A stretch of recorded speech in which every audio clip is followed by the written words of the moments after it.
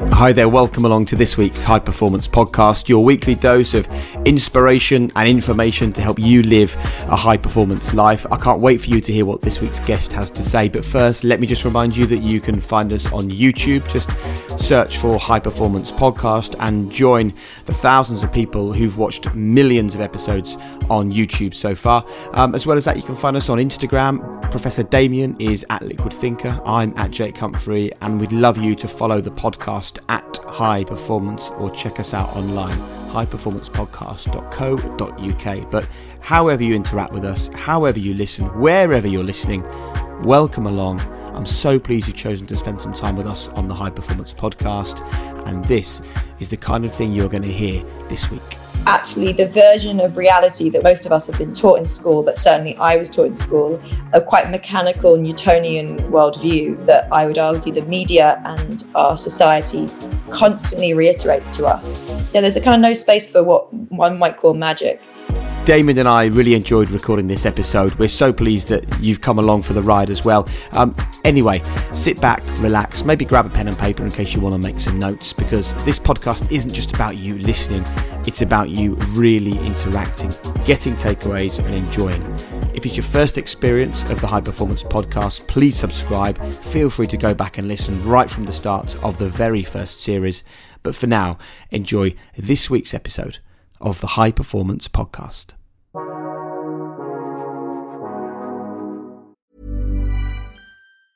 As a person with a very deep voice, I'm hired all the time for advertising campaigns. But a deep voice doesn't sell B2B, and advertising on the wrong platform doesn't sell B2B either. That's why if you're a B2B marketer, you should use LinkedIn ads. LinkedIn has the targeting capabilities to help you reach the world's largest professional audience.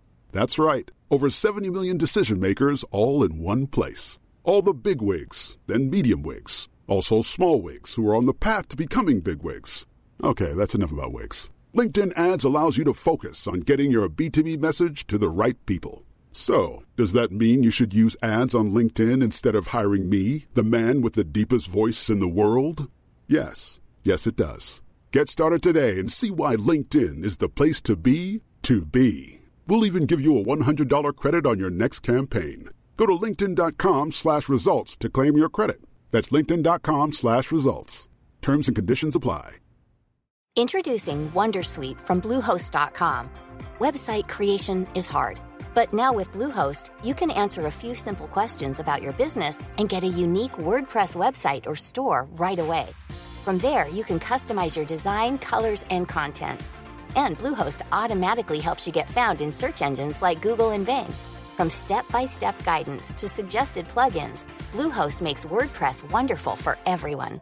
Go to bluehost.com/wondersuite.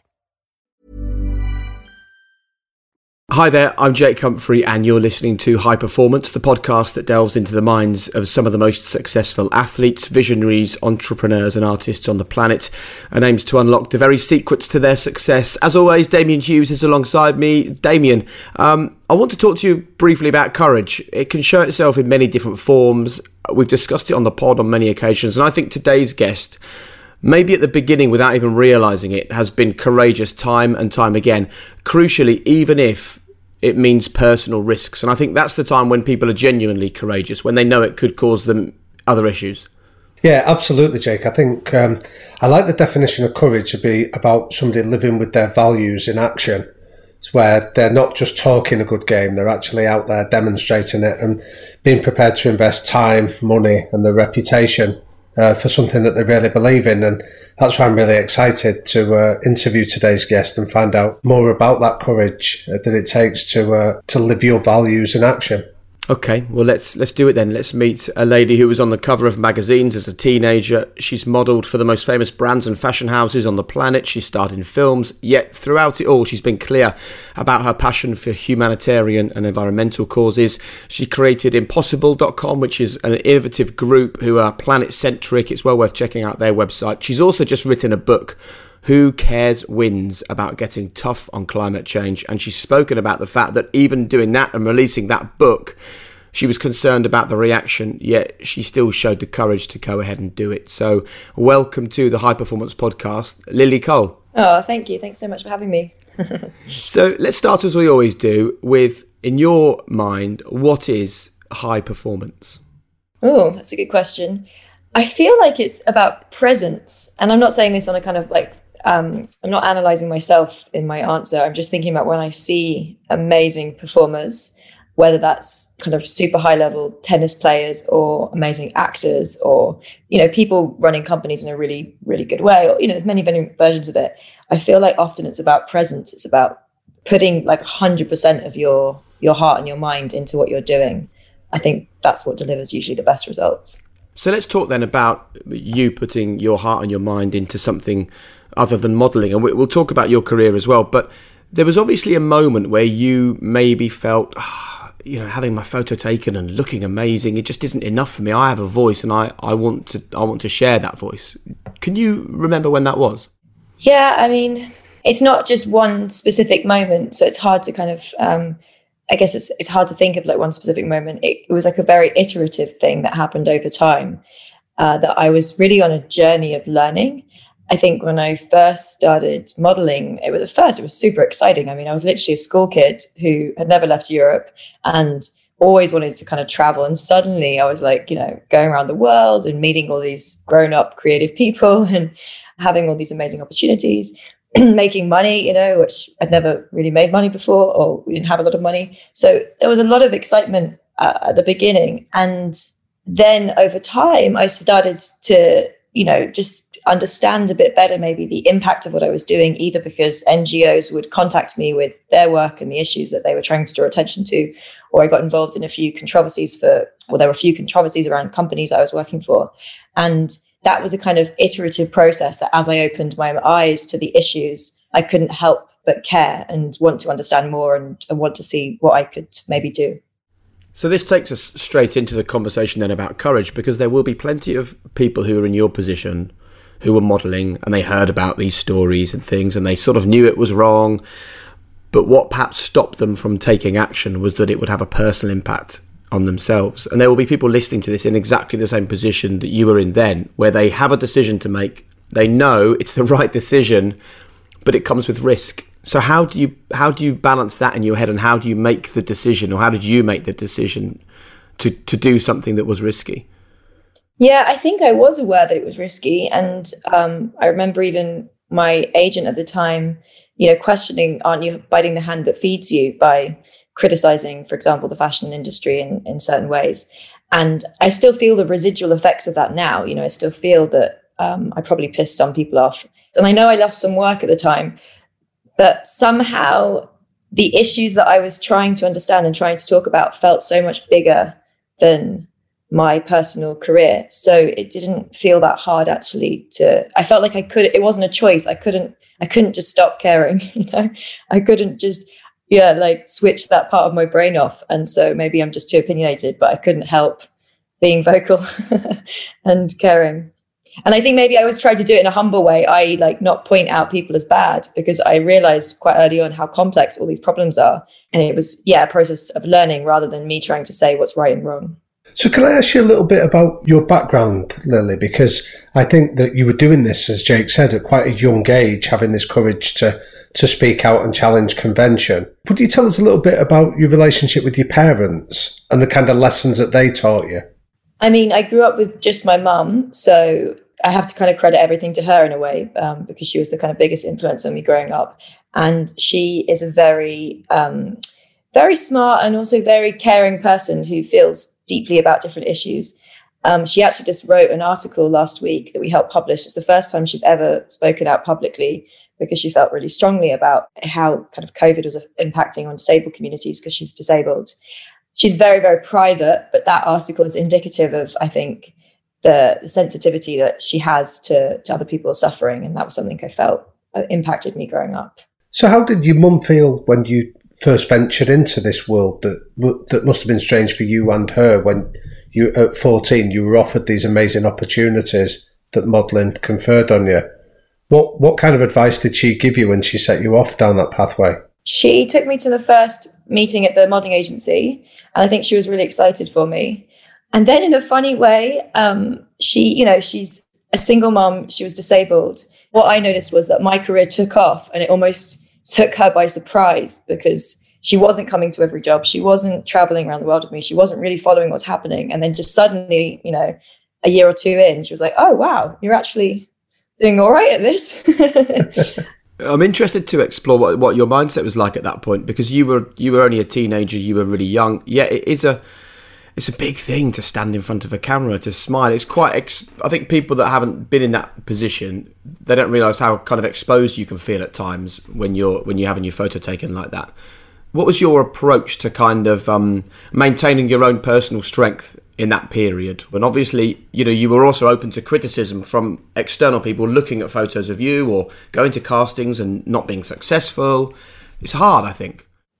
Yeah, I think the last point you made is probably the more important one in terms of rejection. I think rejection is something that many people have to deal with, but I think being self-employed, and particularly being self-employed at a teenage age, and your work being based on how you look, is quite a weird combination of factors. I write in my book about a kind of reference to the fact that when I first started modeling, you're given this like big book that becomes your kind of catalogue of yourself, like a sales book. Basically, they put all the images of yourself. And initially, when you go to castings, you take that book to show the casting director the pictures of you, which is such a surreal reality if you think about it, that you're literally like your own traveling saleswoman turning up and showing your own catalogue of yourself and asking for permission to be liked or to work. So it's a bit of a head fuck, I think, by its own nature. At the same time, I was very lucky that I was quite successful quite early on. So I actually didn't have to go to that many castings. And with success, there's still a lot of rejection. It doesn't mean you get every job. Of course, it brings up its own levels of insecurity. It's not a done deal. But I also have to acknowledge that I was quite lucky, and in a funny way, that luck and success gave me maybe also a lot of confidence. It's kind of a bit of a paradox that you have insecurity and confidence at the same time. How did you turn the insecurity into the confidence? I don't know necessarily that you can turn one into the other. They just kind of, for me at least, coexisted. It's a kind of paradox that I was given a huge amount of confidence through that work, and at the same time there was a kind of underlying sense of insecurity that came with it. Because I spend all my time, I know you're a parent now, and Damien, you've got kids, I spend all my time saying to Flo and Seb, my little kids, hey, external validation counts for absolutely zero, okay? Listen, it's about you loving yourself, don't worry about what other people think. And then there you are at a kind of really quite vulnerable age, I think, as a teenager, suddenly having to go and request external validation to be liked and to be hired and to be used. How did you sort of equip yourself with the armour, if you like, to deal with the rejection moments? Did you do a bit of self-talk and think about quite deeply about it? Did you speak to other people? I think in a way, the fact that I was never modelling 100%, I never gave it my 100%. It was not in terms of time, not in terms of energy. It was always something that was part-time as a kind of sideline to other stuff I was doing. So, and then I went back to university. I started acting quite young. Then I started businesses. My point is I always had other things going on. And I think that helped a lot, because it meant that my reality and my kind of identity wasn't wholly dependent on my success within that industry. It was, that was part, obviously, of my reality, but not all of it. But some of the lessons that you would have learnt at that young adolescent age, Lily, have obviously forged you in other careers, whether that's going to Cambridge University to continue your studies, or whether it's in films or the businesses that you've set up. What would you say was the most valuable lesson that you took from that period of your life that you're still utilising today? I think what that chapter of my life did, beyond the fact that it gave me kind of probably access to people and ideas and financial, kind of a financial level of security that was meaningful. I think the big impact it had on me was that it made me really look at business. Actually, funny enough, I went to a dinner last night and met somebody, and he was asking what I do. And I mentioned I just written this book. He's like, oh, how did you come into writing about the environment? Are you a biologist? Are you a scientist? He knew nothing about my background. And I was like, actually, I came into it by being a fashion model, which I knew was a kind of funny answer to give. The reasoning is that, if I hadn't gone into that line of work, I'm not sure I would have taken the same lens that I have now on trying to understand our social environmental problems, i.e., by working in fashion, I wanted to look, instead of just, ignoring the kind of business work I was doing and working with charities, I wanted to look at actually the impact of business and the impact of fashion companies, the impact of supply chains, seeing them as examples of, capitalism more broadly and all the different companies and products that may exist. So I think that kind of more economic lens is what I weirdly took from that period. I think what's interesting about that period as well, though, for you is that I'm sort of questioning whether you realise from the people you were hanging around with and the things you were seeing that actually you realise pretty much anything is possible. I have a sort of different story to you, but I came from a tiny village in Norfolk, and I always thought there was a secret to success, right? People who had achieved great things and knew something that I didn't know, so I'd never get there.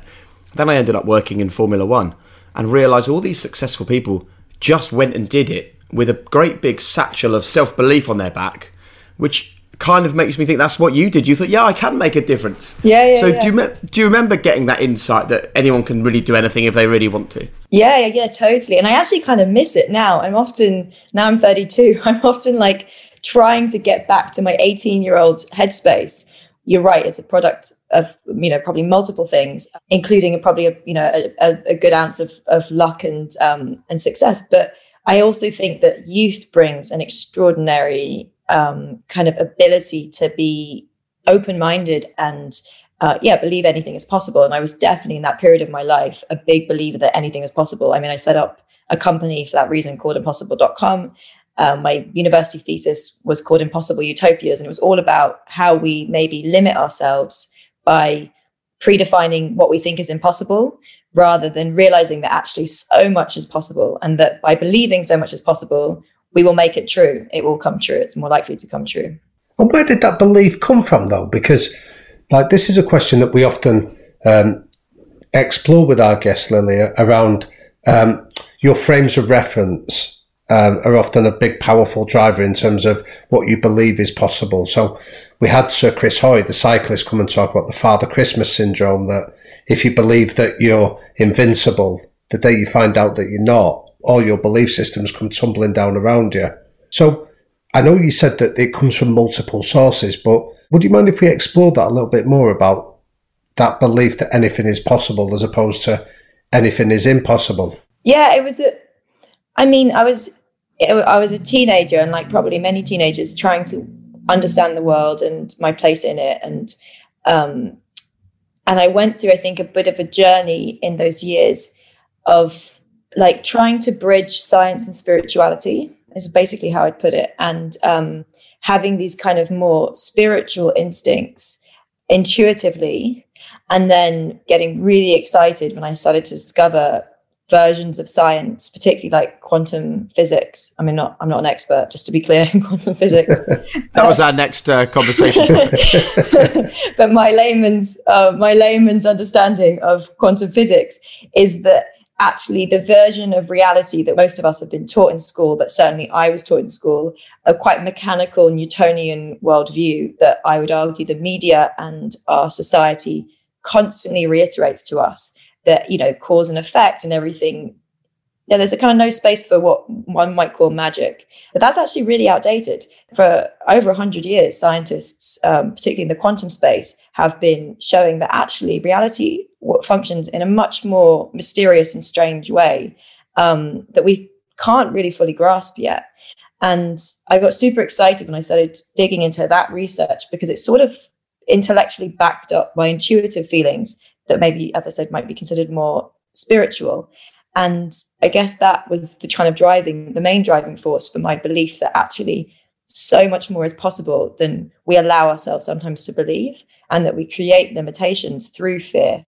One of the things that has always intrigued me when I was reading about your career is that it challenges some of the conventions that society, I think, holds, that to be successful, you have to be obsessive. You have to just immerse yourself in one particular career and get into the nuts and bolts. And yet you've been successful in a variety of different industries and different careers whilst balancing those demands from it. Some of it links to your last answer of believing that anything is possible. But do you believe that it's possible to be successful in different industries at the same time? That is it's even weird you're asking me that, because I've been asking myself that question so much the last few months.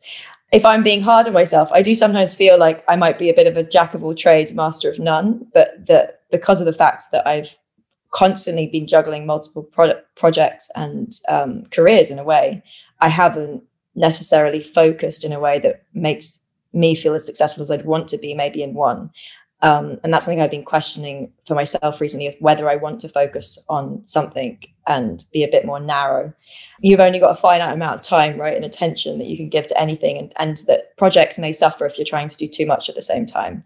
And the flip side of that argument, and this is my own internal debate, is that I actually really like the kind of, in the Renaissance, the kind of idea of the Renaissance man or the Renaissance woman that would have multiple interests. I'm not trying to compare myself to Leonardo da Vinci, but Leonardo da Vinci, was designing helicopters and also painting and also writing and all these different things. And there was an acceptance, I think, in that era of how actually different interests can complement each other. And that would be my kind of counter argument, that actually my different interests speak to different parts of myself and also in a weird way impact each other. So the work I do socially, kind of more politically, will then maybe impact more artistic projects and vice versa. So are you happy and content? Before I answer that, what's your guys' opinion on that? Like, do you have an opinion on narrow focus versus juggling? The reason why I was going to ask whether you're happy and content is because I have come to the conclusion at 42 that the only barometer for success is that I'm happy. Yeah. And there was a period where I was constantly thinking, but I need to be, because I would get, let's say I start at 0 and I get to 4, and I'm thinking, I'm doing good, man, I'm at 4. And then I would go onto social media, and we can have a conversation about this separately, go onto social media, and then I'd see someone else at a 6 and think, oh man, right, shit, I try and get there. Then as I get there, I see someone else on a 9, and then I feel, so I then came to the conclusion that as long as I know that I've done my best and I'm happy, and not dissimilar to you, Lily, feel I'm doing the right stuff. I mean, we had a conversation with Johnny Wilkinson recently, and he said, with every decision you make, don't ask if it's right or wrong. Just ask yourself, is this helpful or unhelpful? And I think if I can live a life where I'm asking myself whether it's helpful or unhelpful, then I'm happy. So that leads me back to that question, whether you are happy and content. Because if you are, then why does it matter? You can do a million things if you're happy and content doing them. How are you judging success? Yeah. No, I think that's a very clever way to frame it. I mean, my happiness and contentness oscillates. I'd say I'm pretty happy, but I think I can be happier. And actually, I think COVID and the changes that have happened to all of us in the last few months, for me personally, have really made me, I think, question my relationship to work, and the fact that I often have in the past taken on so many different projects, I end up a bit ground into the ground and not happy as a consequence. And I think certainly having a 5-year-old kid in my life makes me even more mindful of my own need to be a bit more balanced with my work-life balance. And so, I'm hoping to now, and I'm already doing it, like move into a chapter where I do say no to more things and try and be a bit more streamlined, because I completely agree that the best success in life is happiness. It's like one of the hardest, right? But it's the most important one. See, that surprises me that you struggle to maintain that work-life balance, Lily, because there was a lovely story you told in your book when you spoke about, you wrote down that parenting contract with your husband, and I know in the book you emphasised that it was a bit tongue-in-cheek, but we love the idea of that you agreed that 50-50 split of taking responsibility for your daughter and being responsible. Maybe I'm misrepresenting it. I do think I have a pretty good work-life balance. I think I've gotten much better at it, but sometimes it really goes out of kilter. And ever so often I've just said yes to too many different projects, and they all land at the same time, and I get burned out. So what advice would you pass on to listeners? Like, what are your red flags that you would now recognise that balance is getting out of kilter, that our listeners could maybe learn from? I mean, on a very pragmatic level, I think time is a really good tool for structuring. For me, it was like saying, I'm not going to work on weekends, and I'm not going to work evenings, and these are the hours I'm going to work. And just, of course, there'll have to be some flexibility around that, but trying to be more structured, I think, is important. But then I think there's for me, there was a deeper question, which goes to what Jake was just saying about success, which is, in the past, I've been a real workaholic, and where is that coming from? Is it is it actually to make me happy? And is it making me happy? And I think asking those deeper questions, what do you need in your life in order to be happy? I write a lot in the book about voluntary simplicity, and the idea of actually, like, rather than what my friend James Sussman, who's actually just written a book about work, would call the melancholy of aspiration, the 4 to 6 to 9 Instagram scenario, like rather than staying on that addiction to always needing to do better, always needing to have more, always needing kind of a better version of one's lifestyle, resisting that and saying, actually, maybe there's these few things I do really need to be happy. And beyond that, I want to free up my time, because time is the most important thing we ever have. And by getting free time, I'm more likely to spend it in a way that will make me happy. Introducing Wondersuite from Bluehost.com. Website creation is hard. But now with Bluehost, you can answer a few simple questions about your business and get a unique WordPress website or store right away. From there, you can customize your design, colors, and content. And Bluehost automatically helps you get found in search engines like Google and Bing. From step-by-step guidance to suggested plugins, Bluehost makes WordPress wonderful for everyone. Go to bluehost.com/wondersuite. Today's episode of High Performance is in partnership with MindLift, and many of you may have heard already that in 2023 I decided to give MindLift a go, the neuroscience-based personalised brain trainer to improve your focus and your relaxation. So I popped on the headband, I downloaded the MindLift app and connected to my own personal neuro coach. And look, because of my job as a podcaster, I get to experience so many different things that people tell me are going to benefit my life. And in all honesty, once I started using MindLift, I just found that I felt sharper, my focus was better. And I think something else that you can't necessarily feel is that it offers an improvement for overall brain health. I also was really reassured by the fact that this is trusted by clinicians around the world. I know for a fact it's used by top athletes. I've spoken to some of them about how much they love it. And the fact that the whole experience is customized by your own neuro coach, I think just makes it really smart. So if you want to get involved and you're interested, now is the time with a $40 discount exclusively for you. And if you want to get $40 off your first subscription, just go to mindlift.com/highperformance. That's MYNDLIFT.com/highperformance. Hey, look, as you know on High Performance, we love to highlight businesses doing things a better way. That's why we're proud to partner today with Mint Mobile. And when I found Mint Mobile, I had to share it with you. They've ditched retail stores and all the overhead costs and passed those savings on to you. Right now, Mint Mobile has wireless plans starting at $15 a month. That's unlimited talk and text plus data for $15 a month. And for me, those numbers are fantastic. I've been paying way more than that for my whole life. So if you hate your phone bill, Mint Mobile can offer you premium wireless for just $15 a month. All the plans come with unlimited talk and text and high-speed data delivered on the nation's largest 5G network, and you can choose from 3, 6, or 12-month plans. Say goodbye to your monthly phone bills. So to get your wireless plan for just $15 a month and get the plan shipped to your door for free, go to mintmobile.com/HPP. Cut your wireless bill to $15 a month at mintmobile.com/HPP. Additional taxes, fees and restrictions apply. See Mint Mobile for details. Can we talk about how you deal with external criticism? Because obviously you will have had it from a very young age when you really put yourself out there on a pedestal as a model. No, never been criticised.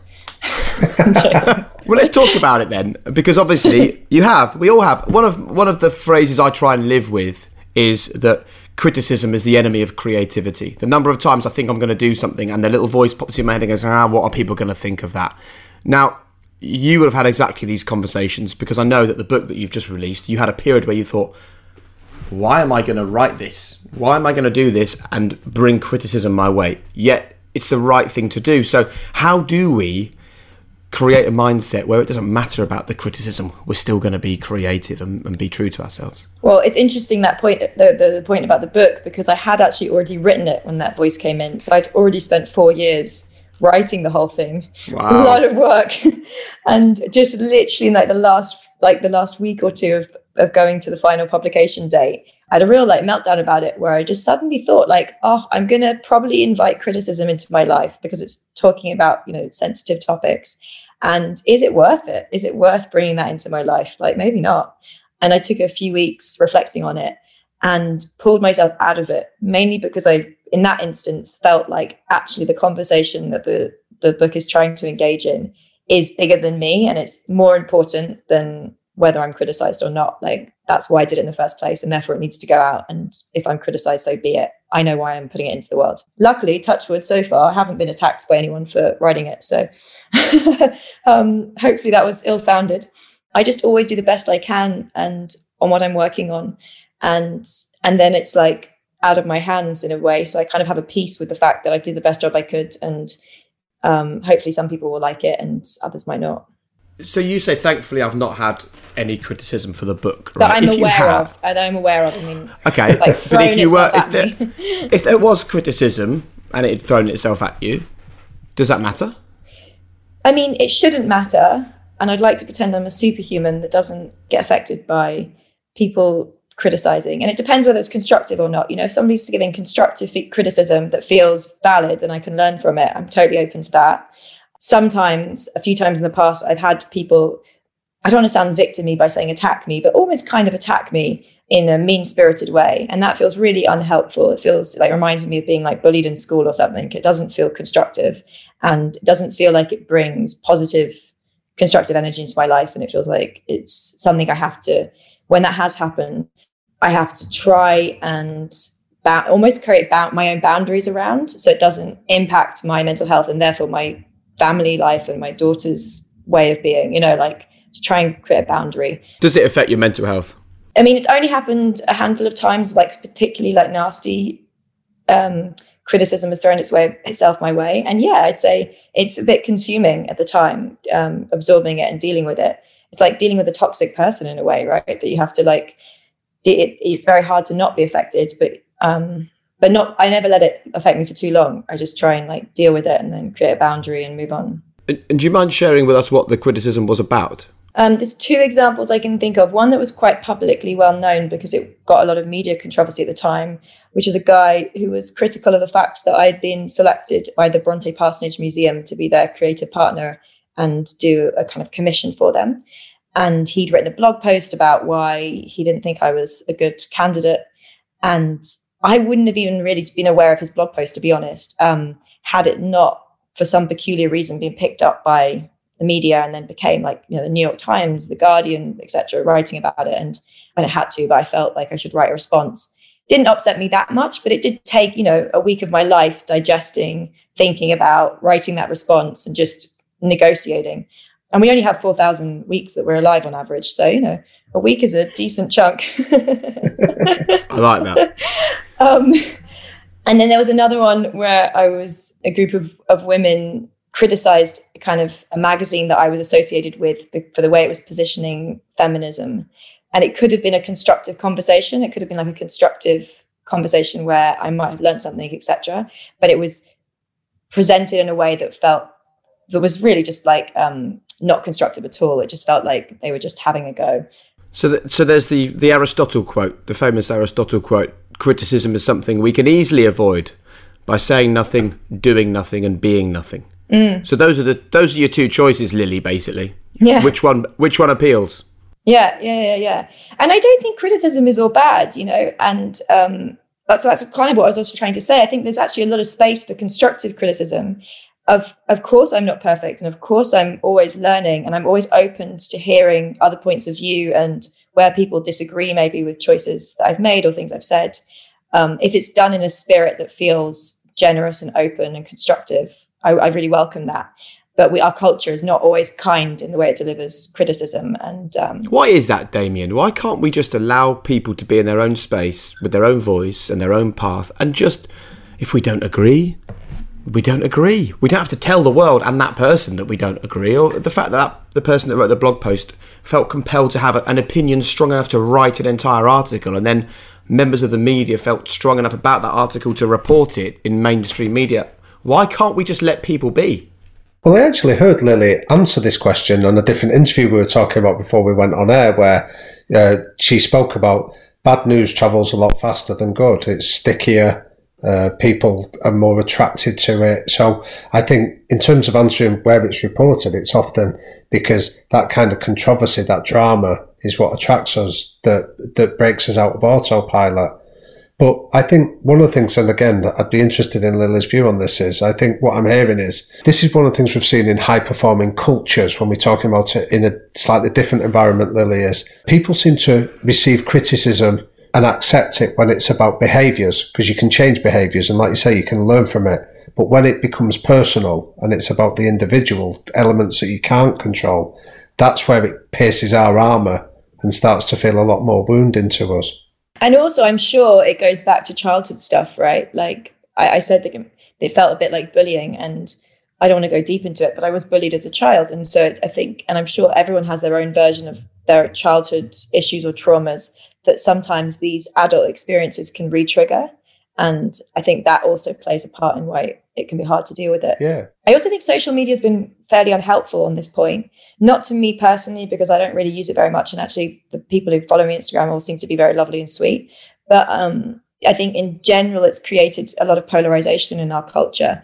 And I think that polarization is not very helpful. And the book I've written, and also I've done a podcast connected to the book. And I'm specifically trying on every episode of that podcast in a similar format to the way I did in the book to invite guests who have different perspectives on a particular topic or issue, because under the framework of this belief in the need for discourse and the belief in the need for debate and conversation, that issues are complex and that it's only through conversation and listening to each other that we'll find solutions, trying to fight against polarization, really. There's a really nice quote that's attributed usually to Voltaire, but actually was a woman apparently called Evelyn Beatrice Hall, who said, "I disapprove of what you have to say, but I'll defend to the death your right to say it." And I quite like that as a maxim that we should encourage listening more. We've gone the total opposite way. If what we love to do, the whole cancel culture is stopping people who have a different opinion or have a different voice, not even wanting to hear it. And I think I agree with you. That is so unhealthy, isn't it?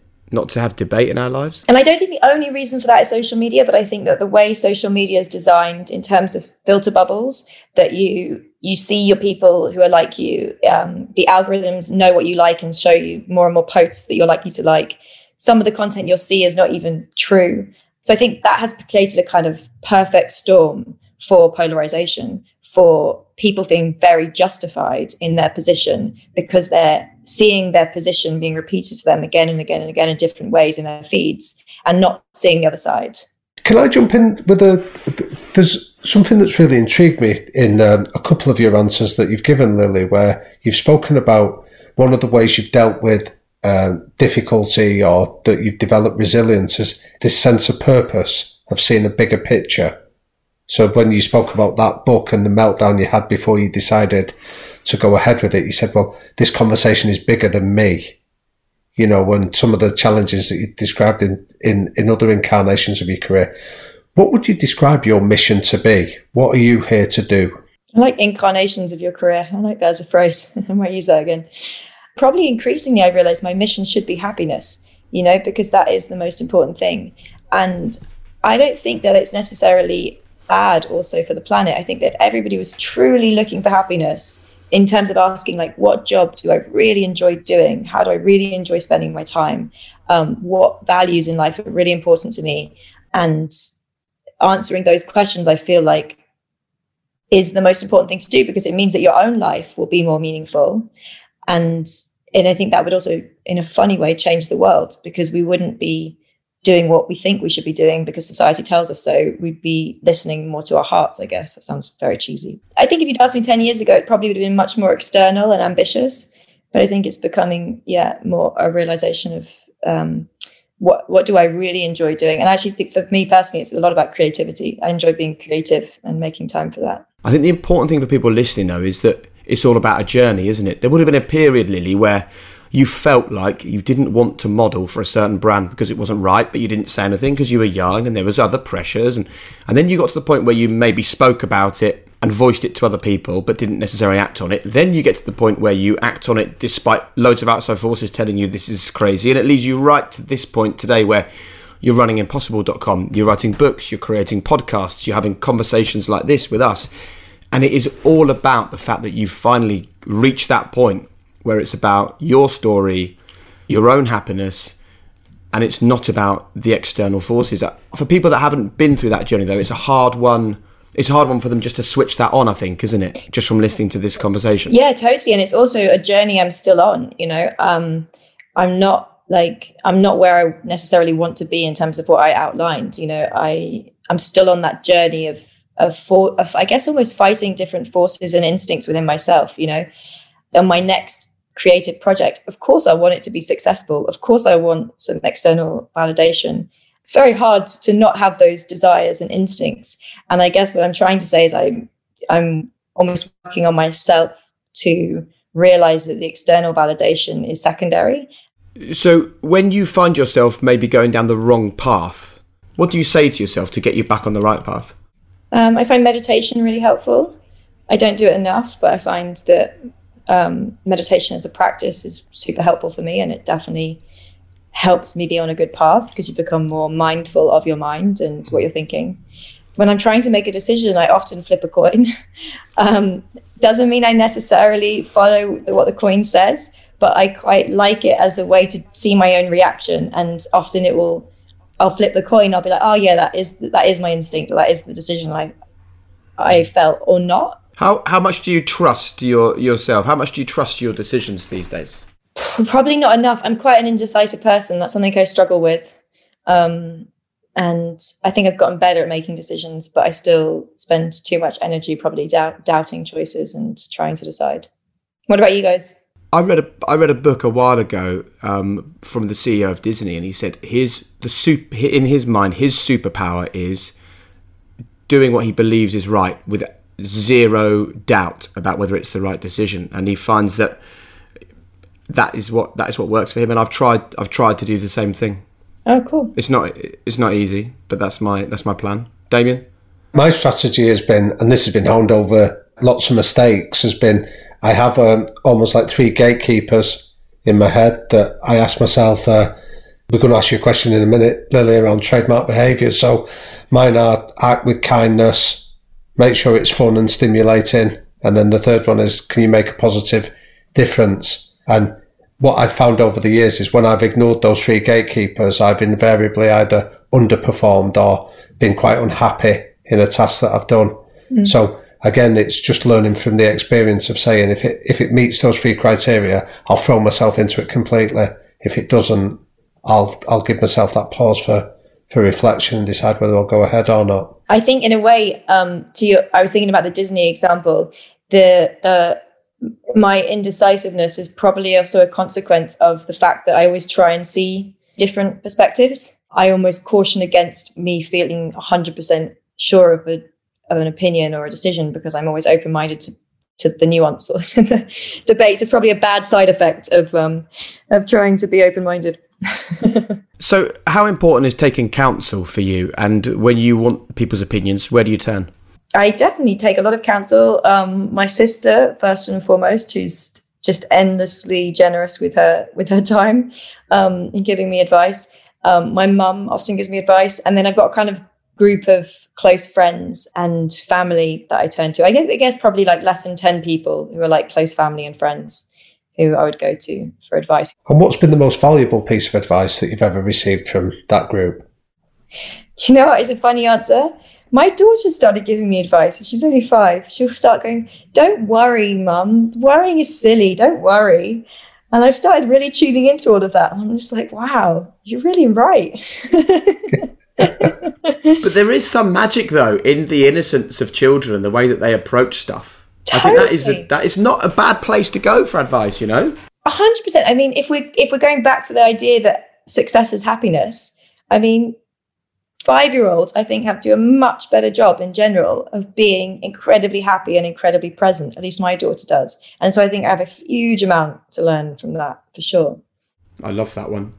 Can we just talk a little bit, actually, about your daughter? Because we've spoken about you want people to follow their intuition. We've spoken about how you want them to find the magic in the world. Yet at the same time, all 3 of us having this conversation know the day comes where you realise the world is not perhaps all it seems, and there is poison out there and some negativity, and you do have to be braced against it. So how are you bringing up a child who looks for the magic and follows their intuition and is free, but cautioning against what they might find in the future? How do you get that balance right? I don't have a kind of conscious strategy for it. So I'm just kind of doing it based on, I guess, instinct at the time. But I would encourage her natural state of curiosity, and in a way, but her understanding, I would assume that anything is possible, because when you're that young, your possibilities haven't been defined yet. And Santa Claus can be real, or fairies can be real, and anything in a way is possible.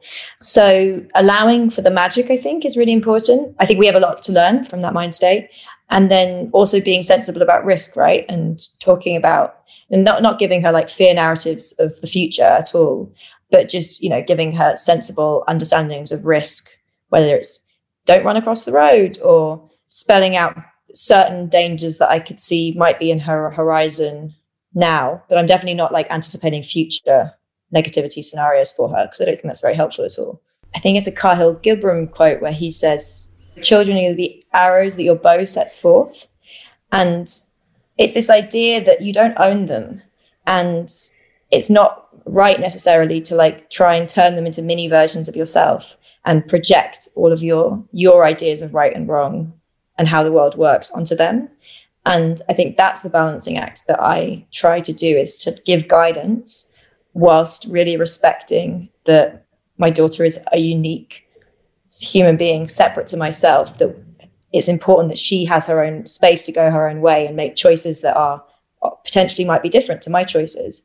I'm for the most part vegan, and I tried to explain to her why I make those choices, and teach her a little bit in not a scary way about kind of the circumstances around different types of meat production, without like 100% imposing what she can and can't eat on her, and giving her the space and freedom to make her own choices in that landscape. Is that not an echo of what your mum did with you, of letting you go down a pathway of a world that maybe she didn't understand, but allowing you to go in and explore? Yeah, I think so, actually. Yeah, she gives me her opinions strongly, and always gave them growing up, but she also, and tells me when she disagrees with stuff, but also does give me space, I think, to find my own way. Have you heard of the phrase helicopter parenting? Yeah, I have. That's like when you kind of micromanage, right? Like you're always like, on top of them. Yeah. Hover around them. How are you with allowing your daughter, she's young, but allowing failure to try and build resilience? I have a real bee in my bonnet about the fact we're not creating young people that understand failure is a good thing. They have no resilience. They start out on their own path. They struggle and give up because they've never learned that it's okay to struggle and carry on. I mean, she's 5. It's not even part of our rhetoric, success or failure. She's just playing, But do you allow, if you play a game, do you allow her to lose to you, or does she always win? It's really like, we don't actually play many win-losey games, or like do like chasing down the street and who wins. Yeah. And I don't overthink it, like probably more often than not we'll let her win because it's more fun, but it's not like she has to win. I think she's quite easygoing about it. So yeah, the success failure thing hasn't really been an issue. And how are you with failure? Oh my God, I used to be terrible with failure. I used to be like really, really, really not able to deal with it, because it felt like my whole sense of self was being undermined. And then actually, interestingly, realized that success is happiness, as we're saying, and that you learn through failure. And, the kind of Beckett line, fail again, fail better, is really important. That often, especially if you're trying to do something ambitious, which I have tried to do in the past, often you will meet failure, and you have to just keep trying, because it's only by trying again that you'll learn and at some point maybe have a sense of success. The challenge for that, Damien, when we talk about fail early, fail often, fail forwards, the only way to learn that is to fail. And when you start failing and you haven't learned it, that's when it gets very difficult. Well, there's that lovely saying that we've repeated on the podcast of a mistake is only a mistake until you repeat it. So you try something, if it doesn't work out, if you do it again and it doesn't work out, then it's a mistake. But until that, if you're taking it and learning and being a bit smarter next time, by definition, it can't be a mistake. Yeah, although I agree with you, and I like that quote, but the Samuel Beckett fail again, fail better would say that we've got to just keep making mistakes, and every time maybe the mistakes will get slightly smaller. Yeah, and that's the idea, though, that it's a constant learning process. As long as you reflect on it rather than deflect it, that's where, again, you're coming back and you're honing it until eventually you get there. Can we go back to the question about your tribe? How you recruit people, what you want the people around you to be like, and I'm also very interested in how quickly you will cut people off, remove them when they're not the right people for you, because that can bring an unnecessary poison into one's life. And when you say recruit, you don't mean from a business perspective, you mean... No, I mean, like your... Yeah. How do you decide who you want in your world? There's only so many seats on the bus is one of my phrases, and people come and go. Yeah. I mean, I find it's a fairly organic process. It kind of happens naturally, right? I'm lucky that I spent most of my adult life in very social circles because I work in lots of different industries, and I'm quite, connected to like social scenes and quite diverse groups of people. And I love meeting interesting people and having interesting conversations. And it happens quite organically that if I meet somebody and find them interesting, I will then want a bit more of them in my life. And it will happen organically that they'll drop out or they'll stay in my life. It's kind of, I don't overthink it. I think there's kind of a core group of people who are like some of my best friends that have been best friends for a very long time, that have, seats at the front of the bus. But even sometimes, and it's sad when it happens, but even sometimes I found, that some of my best friends shift out of my life in the past. And it's something I have to kind of accept and understand. We go through different phases, I think. What do I look for in my close tribe? I'd say people who are fun, have a sense of humor is really important, and honest and kind, just grounded, real people who I know have my back and I can have a laugh with. And if I'm worried about an issue, I can call, and vice versa, and have honest advice, that's coming from a good place. That I think is the most important. And what is the kind of behaviour that you would make a swift decision about removing that person from the bus? I think just sometimes you like, if you feel like a relationship is not giving you anything, if it's maybe sometimes taking more than it's giving, that's when I've been like, actually, I don't need this energy in my life. And I think particularly when I had my daughter and I became much more, I guess, guarded with my time, because my time became very precious, time I'm not spending with her, with other people I'm not spending with her, I think that's when I saw some people drop out of my life who I felt were just maybe taking more than they were giving energetically, if that makes sense. What about you? Who'd you kick off your bus? My very simple tool is, are they a fountain or a drain? And if they're a drain, I will remove them pretty quickly. And I think as I've got older, I've sort of come to the understanding, because when I was younger, I thought that if someone was your friend, they had to be your friend forever. It was like a really bad thing to drift apart or to not make an effort. I'm quite fatalistic. So I think people come into your lives for a reason. I think they probably drift out for a reason as well. And when they come in, you allow them in and you spend a great time together and you don't think too much about it. But then you also have to do the same thing when people slowly drift out, and you just thank someone somewhere for the fact that they came in at a certain time and gave you something, and then you don't mourn too heavily the fact they're not around any longer. I totally feel that way. That like I used to have a more childish sense of like best friends forever, and there are some friends in my life I hope are my best friends forever, that I have very meaningful relationships with. But I think I have made more peace with the idea that you go through chapters, and that just because you're only close to somebody for a few years and then you drift apart and then you might see them occasionally, it doesn't undermine the friendship you had at that time. On a previous podcast interview we did, Lily, with a Dutch footballer called Robin van Persie, he spoke really quite powerfully about how he'd had that childish sense of his friends were going to be with him on the journey forever. And he identified that some people are with you for seasons, reasons, and some will be there for lifetimes. And he was really quite elegant with the way that he spoke to some of his friends and said, I love you and I'll always love you, but this is the end of the journey together now. You have to go your direction. I go mine. And I thought it was really... Like breaking up with friends. Yeah, I think there were circumstances that had caused it, but he was really quite elegant in the way. I really admired the grace with which he did it, the way he described it to us. I also love interesting people who have like a different worldview that I can learn from. I try and keep friends that have maybe different political instincts to mine, similar to the kind of ethos of the podcast and book, you know, that I like to not just have people who are identical to myself and have a kind of diversity of thinking around me. And I'm also stay really open to meeting new people. So I moved house last year and I made really good new friends in that area. And I've just moved again, and I'm already like starting to like see, you know, who I might, friends of friends that I might connect with in this area. And I like keeping that same openness that I had in my 20s of being open to new people. Well, I think the diversity you talk about is really powerful in your book, if I can reference it, you know, like the range of people that you speak to. I found really fascinating, you know, from the likes of Elon Musk, where you were speaking about to guys like that, right, the way through to some of the guys in Botswana, where you tell the story about going exploring it out there. And I think, again, it's an evidence to me of your values in action. You say that you would like diversity, and yet your book gives really quite ample evidence of that. I keep using this phrase around you about your values in action. And I feel like I'm almost imposing what I think your values are. And what do you think my values are? I think there's something about fairness. I think there's something about curiosity. And I think there's something around decency and integrity are what I'm imposing on you. But I'm conscious that I haven't asked you if you'd articulate them. Yeah, no, I think you got it. I think you got it pretty well. And I would also add kindness. I think kindness is really important. You know how sometimes we feel like we can't impact the world, yeah?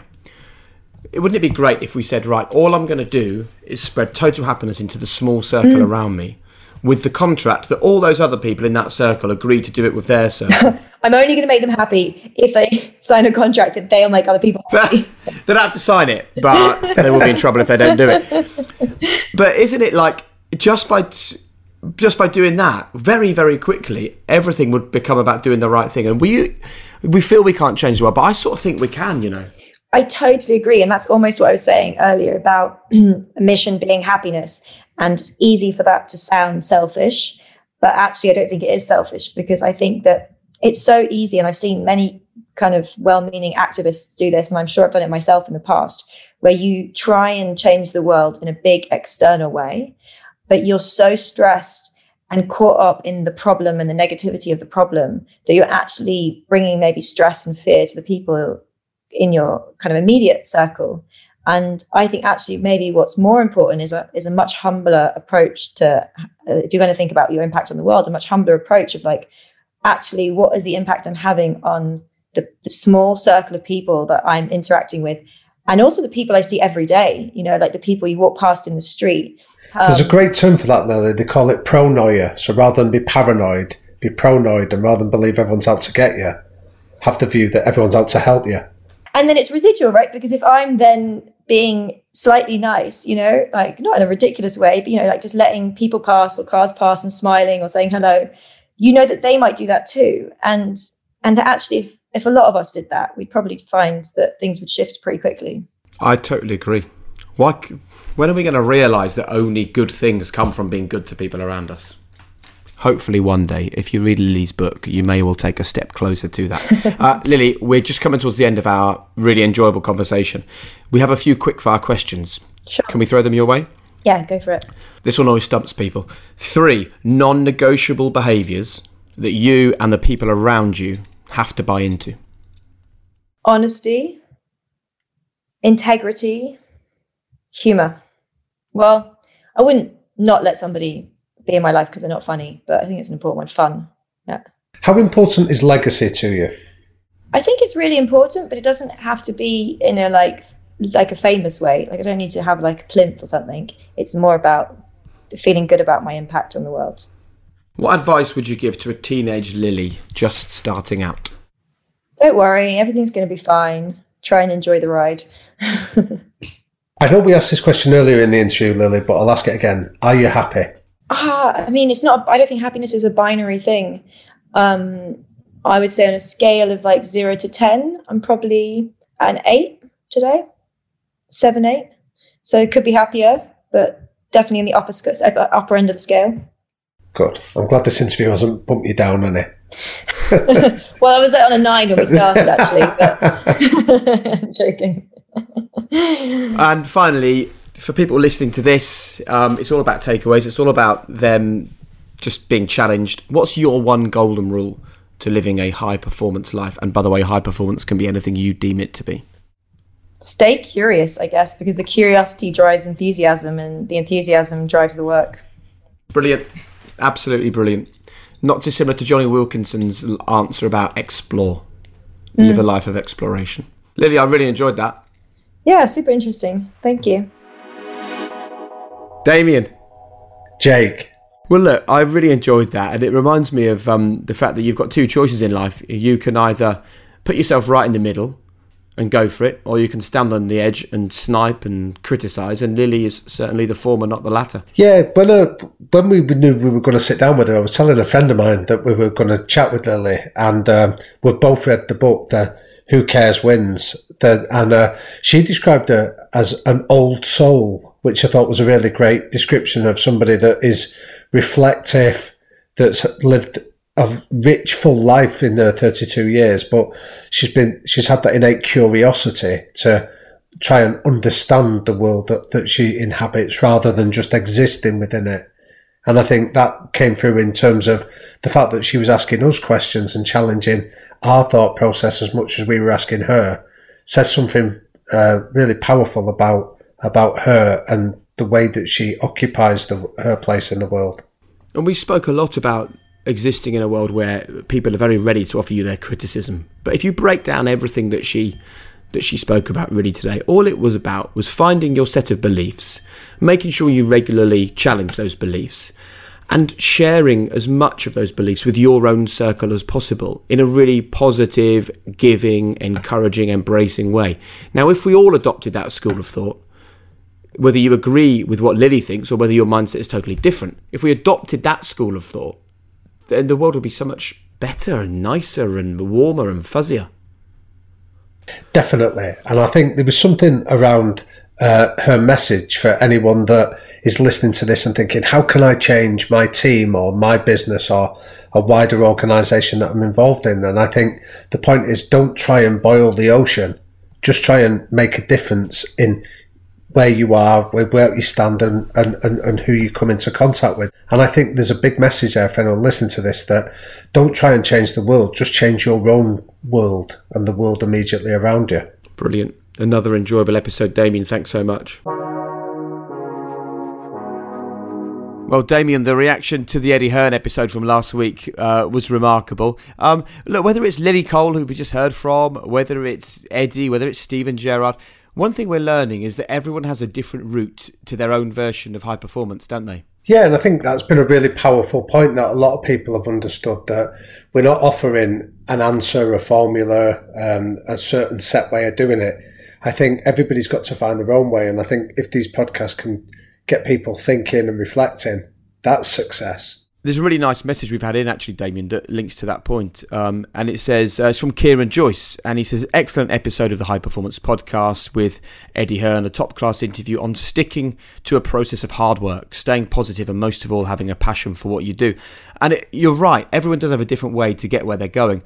But I think the things that stand out every time is passion and hard work. People that really love what they're doing, because I think the hard work naturally follows on from loving what you're involved in, doesn't it? Absolutely. I think that passion gets you through those sticky bits in the middle. There's an author called Brené Brown talks about the messy middle of any journey that we're always on. There's always a bit where you're too far to go back, but you're not far enough to get to the end. And I think what gets you going through those difficult stages that everybody faces is that passion and that desire to just enjoy what you're doing and focus on those small steps. And that's been consistent, whether it's Steven Gerrard talking a few weeks ago around those difficult moments that he's experienced in his career, or Lily Cole having the courage to challenge the fashion industry that she was in as a young model. I think, Damien, you're totally right, as always. I'm just going to go through a few of the comments. You will love this one. This is from Ricky Cooney, 82, and he just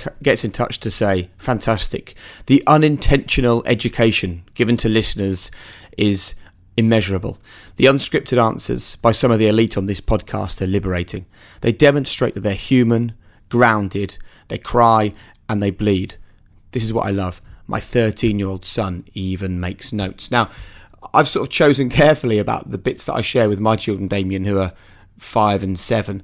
But there is definitely something in sharing this stuff with your kids or your nieces or your nephews, the young people in your life, because I don't think you're ever too young to realise that you can make a difference. You can be special. You can achieve whatever you like. Yeah, I think it's really powerful. I've used it, especially with my son who was 11. We had a really interesting conversation when he got his first phone, and he was talking about signing up to social media apps, and I sat down with him and got him to research Dina Asher Smith and then listen to her answer when we asked her about that question. So yeah, I think if you're judicious about it, I think getting kids to listen to this and realise that these high achievers are not on a different level than any of us. They've all started at the same place, and some of the lessons that they learned can be applied at any age. And let me tell you a quick story. There's a Crystal Palace fan site called HLTCO, which stands for Hopkins Looking to Curl One. And over the past few years, they've incessantly come at me for my work on the television, or for my tweets, or for whatever. You know, because if I ask a question about a footballer who they really love, and I'm asking a question that might be seen as negative, or I'm questioning that player to one of the pundits, I think I'm just doing my job. They think I'm biased against their team. So the HLTCO just was sort of calling me out on social media. It did definitely impact me a little bit.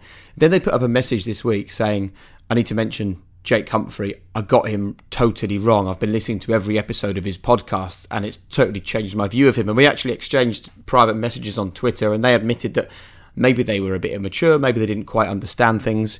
And that is something that I think is so important about this podcast, is that we're all most of us are forming our opinion of people in the public eye or people who've been successful from what we've seen, rather than really knowing them. And this message that we had from Paul Tays, who's listening on Apple Podcasts, he said, beneath the flash exterior and bravado, Eddie Hearn is seriously driven and accepting of 100% responsibility. No passion, no point. I love it. I love the High Performance Podcast.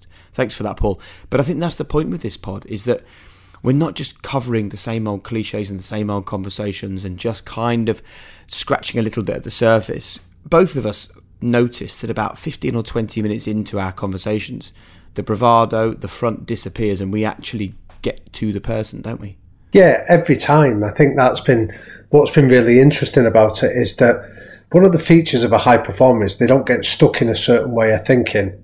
They're, like the episode we've just listened to there with Lily, where she was asking us as many questions as we were asking her. What do you think? What information do you have that I can take on board and maybe reframe the way I'm already perceiving the situation? And that example you give about that Crystal Palace site is really pleasing, just because it's made them think that they've actually taken the time to listen, reflect, and then had the grace to accept that maybe I was wrong, maybe my initial judgment wasn't accurate. And that is a healthy trait of all high performers. The ability to learn and unlearn is what distinguishes the elite. And it reminds me of a phrase that my dad used to use a few years ago. And he used to say to me, Jake, or Jacob as he calls me, Jacob, hold your beliefs lightly. And I didn't get it at the time. I was thinking, Dad, no. In life, you have to really, that old phrase, stand for nothing, fall for everything. I used to listen to him and go, no, it's a nonsense. Hold your beliefs lightly. What are you talking about? I know exactly where I'm going. I know exactly how I'm going to get there. And I'm going to make sure that the 7 steps from here to there are the ones that I'm going to take. And only by doing this podcast do I realise that hold your beliefs lightly is absolutely right. It's not hold your values lightly. You've still got to have your values, have your approach, have the way you live.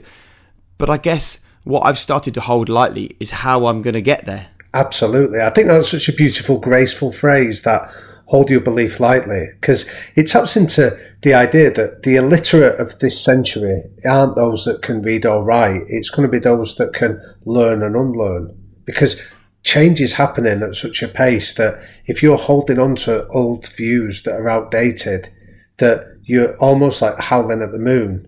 You find yourself still sort of playing Betamax videos in a world of digital technology.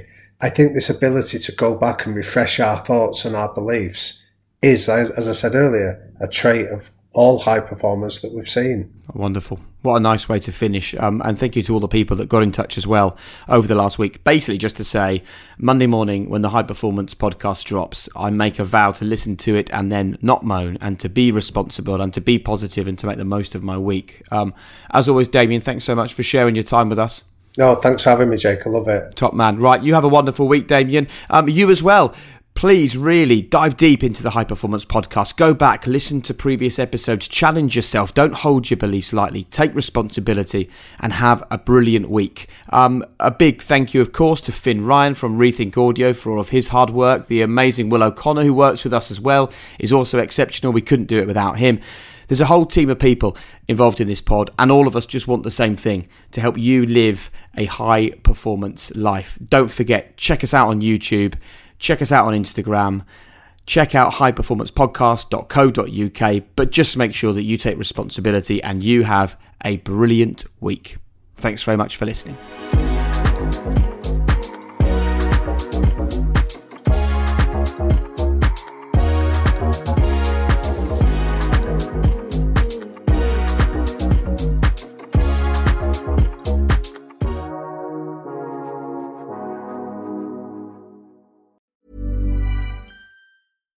Every fan knows the right player in the right position can be a game changer. Put LifeLock between your identity and identity thieves to monitor and alert you to threats you could miss. Plus, with a U.S.-based restoration specialist on your team, you won't have to face drained accounts, fraudulent loans, or other losses from identity theft alone. All backed by the LifeLock $1 Million Protection Package. Change the game on identity theft. Save up to 25% your first year at LifeLock.com/aware.